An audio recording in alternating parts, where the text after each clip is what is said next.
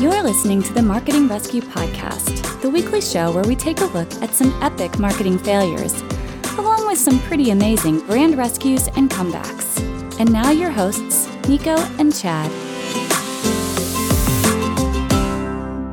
Hey, Chad. Yeah. Did you know if you've got a plan B, then plan A is less likely to work? That's interesting. Yeah, every now and then it actually hurts to be prepared. So we can procrastinate now. No. That's not at all. Not at all what I'm saying.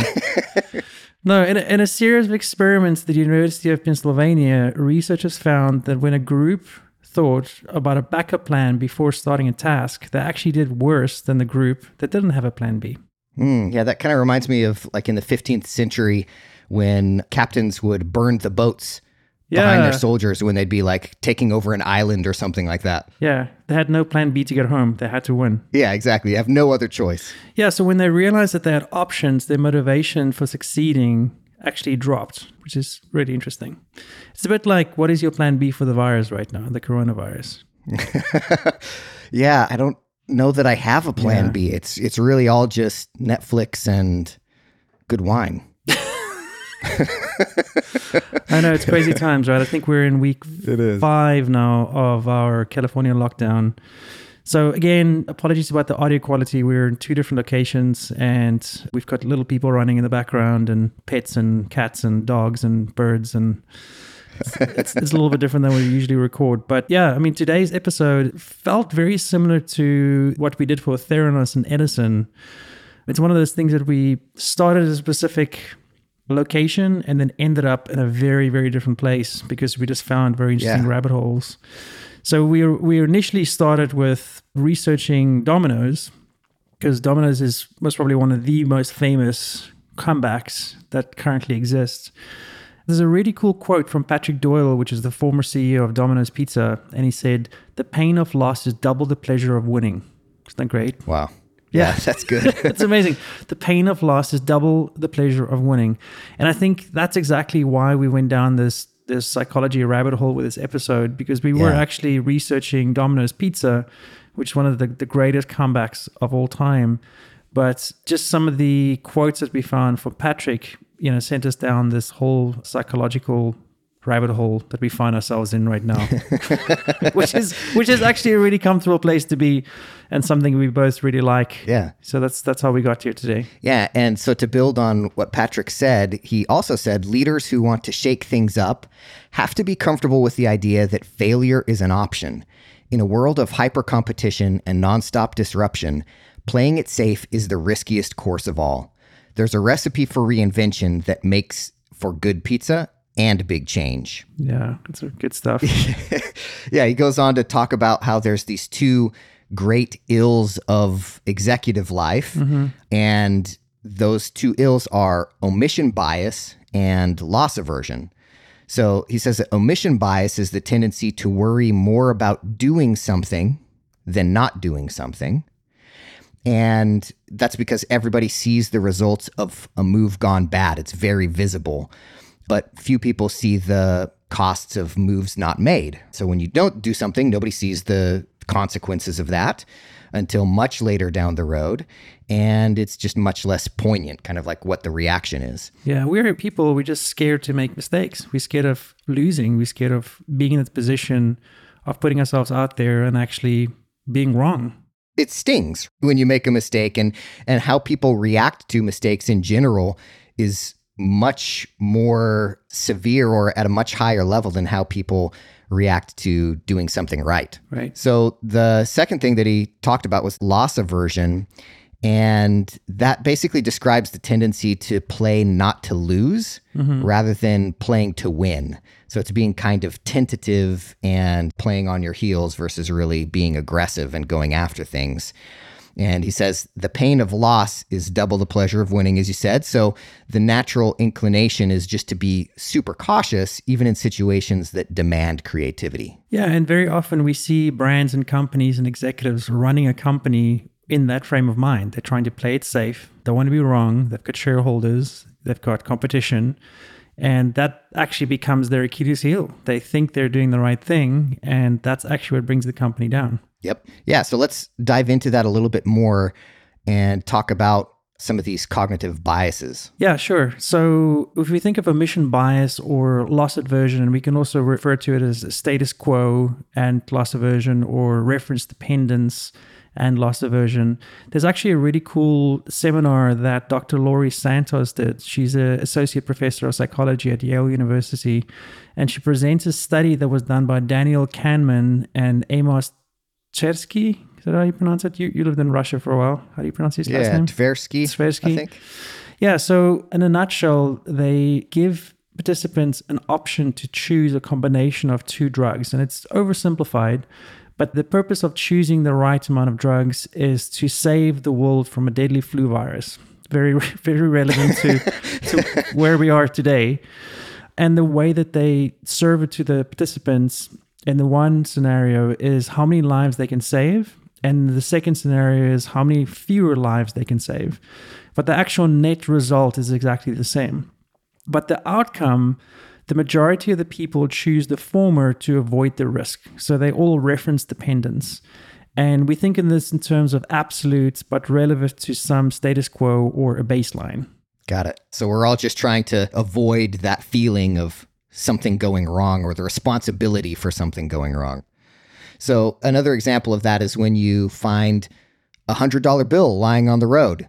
You don't think of how that $100 bill is going to impact your entire net worth or how that plays into your long-term investment strategy. You just think about how it changed your status quo in that moment. And most people think about, ooh, what am I going to blow this on? Because I didn't have this a few seconds ago.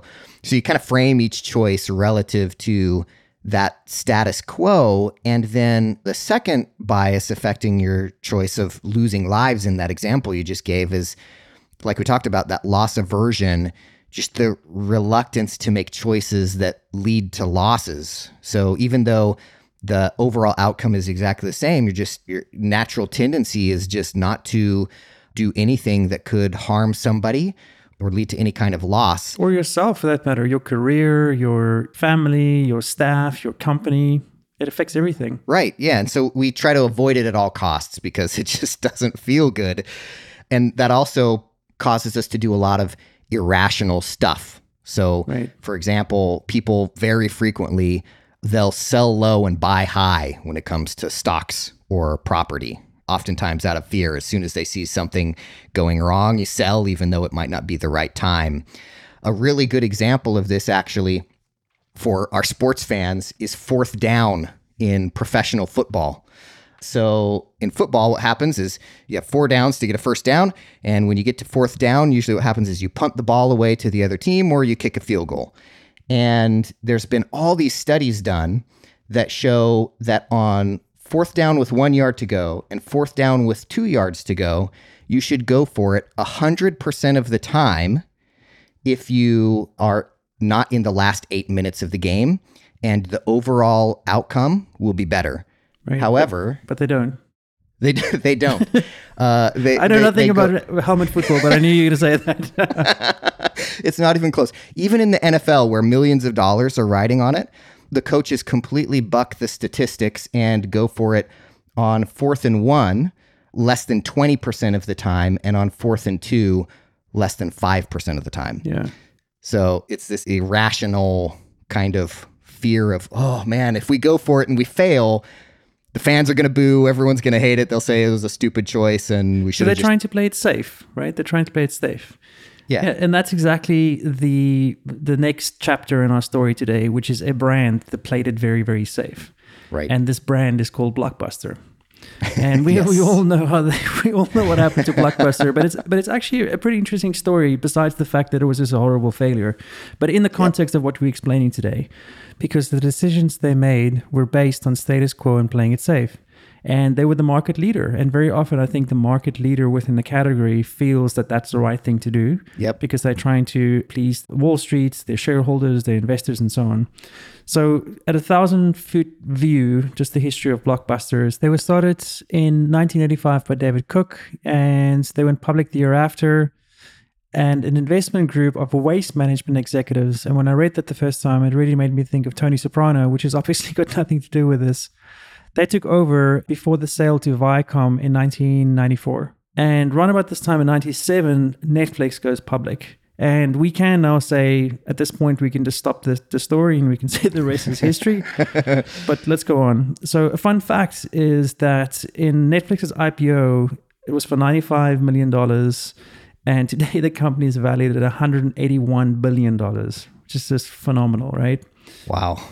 Yeah, it is interesting because they actually offered their own sale. Netflix offered to sell themselves to Blockbuster at some point. And there's a really interesting book called That'll Never Work, which is by the co-founder of Netflix, Rolf Randolph, where he explains at great detail about the actual meeting that they had at Blockbuster HQ, and the existing CEO, John Antiogo, actually were basically like laughing at them. He was saying stuff like, we don't need to buy you, we've got everything that we need. And he felt that would be a very risky endeavor, right? In 1999, Viacom sells 18% of their stock in an IPO for over $450 million. And this is where Carl Icahn steps in and buys around 6% of Blockbuster. And that's around $85 million. In 2003 to 2005, Blockbuster loses 75% of its market value due to Netflix and Redbox. Eesh. And this is what's really amazing to me. During this time, they took in almost $800 million in late fees. And that Ouch. and that was 16% of their revenue. So that in itself shows you how they were running the organization, right? They were doubling down on things that were annoying their customer for using their service. Yeah, maybe not the best strategy long term. And people were revolting. Yeah, of course. Everybody was complaining. Of course. But they thought that, hey, we're the only game in town. We're massive, and we're the 1,000-pound gorilla, so people will just deal with it. And here's a really cool clip of Jim Keyes, the CEO, and you can hear from the audio that he's super defensive and he's making all these decisions from a status quo perspective. Blockbuster, trying to stay competitive in the rapidly changing game and movie rental industry. I have with me now Chairman and CEO Jim Keyes. Thanks so much for joining us, because it certainly is a big and momentous day for us. And as a CEO, first off, before we get into your business, taking a look at this report, does it make you more, do you think we're at a turning point here in the economy? Does it make you more encouraged? Well, the government is very much, or our country and our financial situation is very much like Blockbuster at this point. We're in the middle of a transformation. And during that transformation process, there are a lot of confusing signals. It's very difficult to see where you are at any given time. We are optimistic. We're just as optimistic about our overall economic situation as we are with Blockbuster, because we do see that as we change, there is a light at the end of the tunnel. Jim, I do want to get to your strategy itself, because online DVD sales have really eaten into your market share, and I know you're getting online as well. But Netflix, the biggest competitor, how do you stay nimble in this environment, because you're considered sort of the granddaddy of DVD rentals? Well, the key is actually transformation, and I guess we are the granddaddy, but we're also the new kid on the block in many ways, because we're going multi-channel, getting out of the box, if you will. So it's not just about being your favorite corner video store. Today, it's about making our content available anywhere, anytime. So we have brand new Blockbuster Express kiosks coming here to New York City, for example. I think in the Duane Reade's or something like that. Exactly. A new level of convenience. We have DVDs by mail, similar to the way Netflix provides their service, and then also more recently, Blockbuster On Demand, with Blockbuster movies as convenient as a button on your remote control. But I need to ask, and just give me a short answer on this. Stores. You're still going to have stores, do you think, eventually? The store can actually be a service to our customers. The store has to change. It can't just rent videos. But if we change and add games and add connected devices, the store can remain relevant indefinitely into the future. Okay. Jim, well put. Thank you very much for joining us and for stopping by this day. That is Chairman and CEO Jim Keyes of Blockbuster.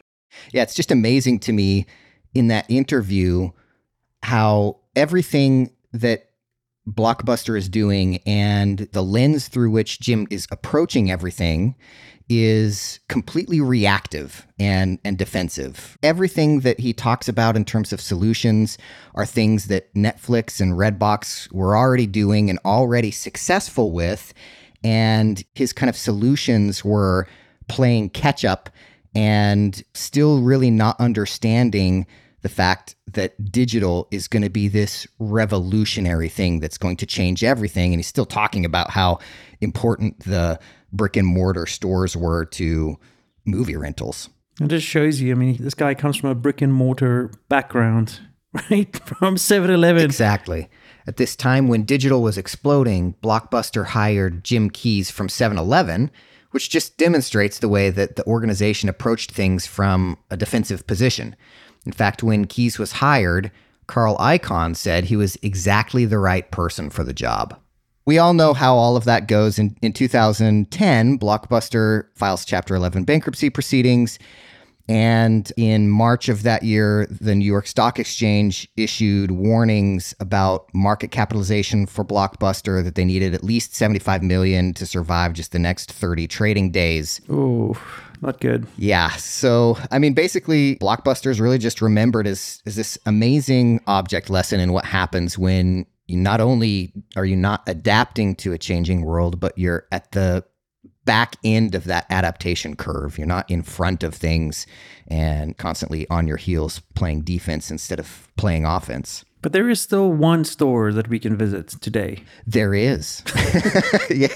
Yes, there is one last relic from the past. It's in Bend, Oregon, and it's the last store. You actually have to send out a tweet, and the store owner will then come and unlock the shop for you, so you can walk down memory lane and remember that date with that really pretty girl, you know, when you went and grabbed a Blockbuster video and had a good night. So I still have a Blockbuster card. I still have. Really? Yeah, I still got one.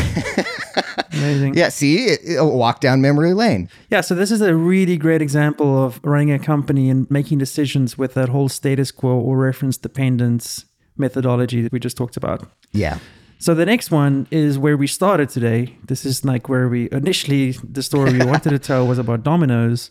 And again, Domino's is one of the greatest brand comebacks. And it was because you had somebody that just made very smart decisions and took risks, and also owned up when they made bad choices. Yep. And as we know, for every great comeback, there has to be a failure. Yes. And up until the point before they started climbing themselves out of the hole, their failure hole, they started playing really, really good offensive games. So the history with them is they got off to a really fast start. In the beginning of 1960, Tom and his brother James Mannequin took over the operation of a company or a pizzeria called Dominic's, and it was located in, you can pronounce that word, I'm probably going to get it wrong as well, but I think it's Ypsilanti. Ypsilanti, Michigan. Yeah, Michigan is known for its amazing lake names and town names. We spend a lot of time out there, and I always like their long names that they have. And I'm sure for someone from South Africa, it's always a pleasure trying to pronounce those names. Yeah, Ypsilanti. Yeah. So anyway, so they bought this company, Dominic's and Ypsilanti. So they put on $500 of their own money, and they borrowed $900 to pay for the store. Wow. Yeah, in 1965 or 1960. And in 1965, they opened their first franchise. In 1998, Domino's was the fastest growing pizzeria chain in the US. They've grown to 6,000 stores globally. And they had this whole 30 minutes delivery guarantee policy that actually later got reversed due to court order because some of their drivers were wrecking their cars. Got in some really bad accidents, right? Yeah, that's right. Just trying to rush for the delivery. So after 38 years of ownership, the founder, Tom Monaghan, announced his retirement, and he sold 93% of the company to Bain Capital.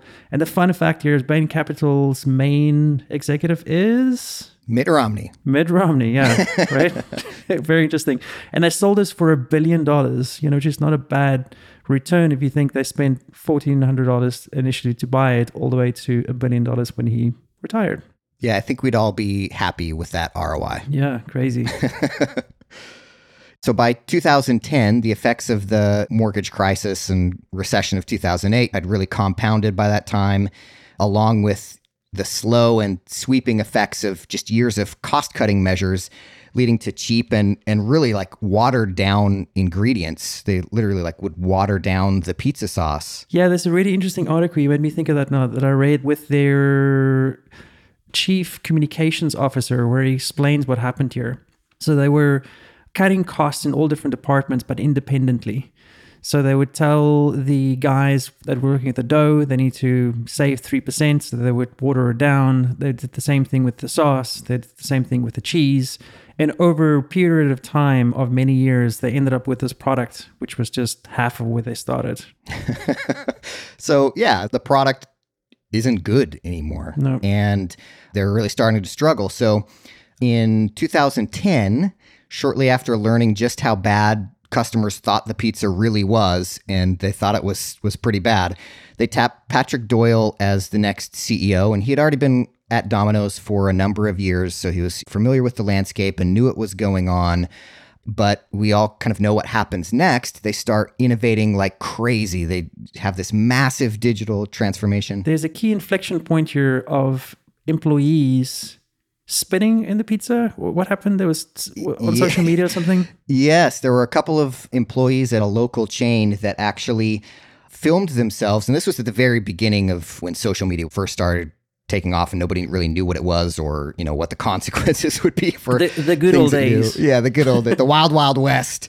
So these two employees filmed this 4.5-minute video and posted to YouTube of them literally spitting and blowing their nose into a pizza and joking about how they were doing that and could get away with it and all this kind of stuff. Wow. So that was like one of the first things that he had to deal with as CEO is that issue. And so, you know, had to come out and apologize and try to regain confidence. And that was one of the things that really kind of, I think, influenced their leadership team to say, hey, we really need to think about how we're listening to our customers and make sure we understand what's super important to them. And so, you know, they start doing all of these focus groups and figuring out how people actually think about the pizza. So here's a clip of an actual commercial they ran that showed behind the scenes kind of video of, or hidden camera video of customers in a focus group bashing their pizza. And they ran this as an ad. Amazing. Pizza, where's the love? How hard? Bread, sauce, cheese, fresh ingredients. Doesn't feel like there's much love in Domino's pizza. Domino's pizza crust to me is like cardboard. Is it hard to watch this stuff? Yeah, it's hard to watch. I hear what some folks are saying about our stuff. Oh, this one's bad. Worst excuse for pizza I've ever had. The sauce tastes like ketchup. Totally void of flavor. You know what? When you first hear it, it's shocking. The cardboard complaint is the most common one. This we hear over and over and over. I mean, that hits you right in the heart. This is what we've done. This is what I've done, you know, for 25 years now. You can either use negative comments to get you down, or you can use them to excite you and energize your process of making a better pizza. We did the latter. That's just incredible. I mean, that is not status quo, right? That's the exact opposite of what you would expect them to do. And I think that's where Patrick Doyle was such an innovative leader and forward-thinking and extremely humble, right? Yeah, I mean, because it's not only the image of the company, but it's his own personal public image, because he came out as the face of the company to say, hey, the buck stops with me. I'm owning this. I'm accountable for this. Mm-hmm. And I'm going to make sure that we fix this for you guys. And so they launched these campaigns bashing their own pizza and promising change. And it absolutely worked. People really felt the authenticity because they coupled it with significant improvement to their product. Yeah, I was about to say that the campaign was one thing, but they actually fixed the product as well. Right. Right, which is something we talk about a lot on the show, that you can have the best campaign all you want, but if the product lacks, it's not going to go very far. Yep. AKA Bloomberg. Yeah, exactly. Episode 2. Yeah, exactly. And you mentioned that he was very humble, and I think that is true. As a new CEO, Patrick himself joked about, if this worked, it would be amazing, but if it didn't work, I would be the shortest tenured CEO of a publicly traded company in history. Mm-hmm. And it did work, but that was because he was humble enough to listen to his team and kind of accept the openness and transparency that they recommended. So his chief marketing officer, Russell Weiner, his VP of advertising, Karen Kaiser, their outside ad agency, all of those people, once they kind of got a sense for how bad the situation really was with their customer perception, they all advocated this transparency approach. So Patrick Doyle said, the way you deal with this problem is to walk out and talk about it.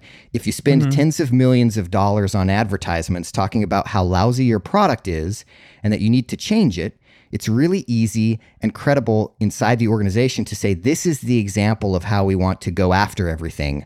And I can't take credit for the idea. I wholly acquiesced to doing it. It made a lot of sense. It's just all too easy to sit on the sidelines and criticize.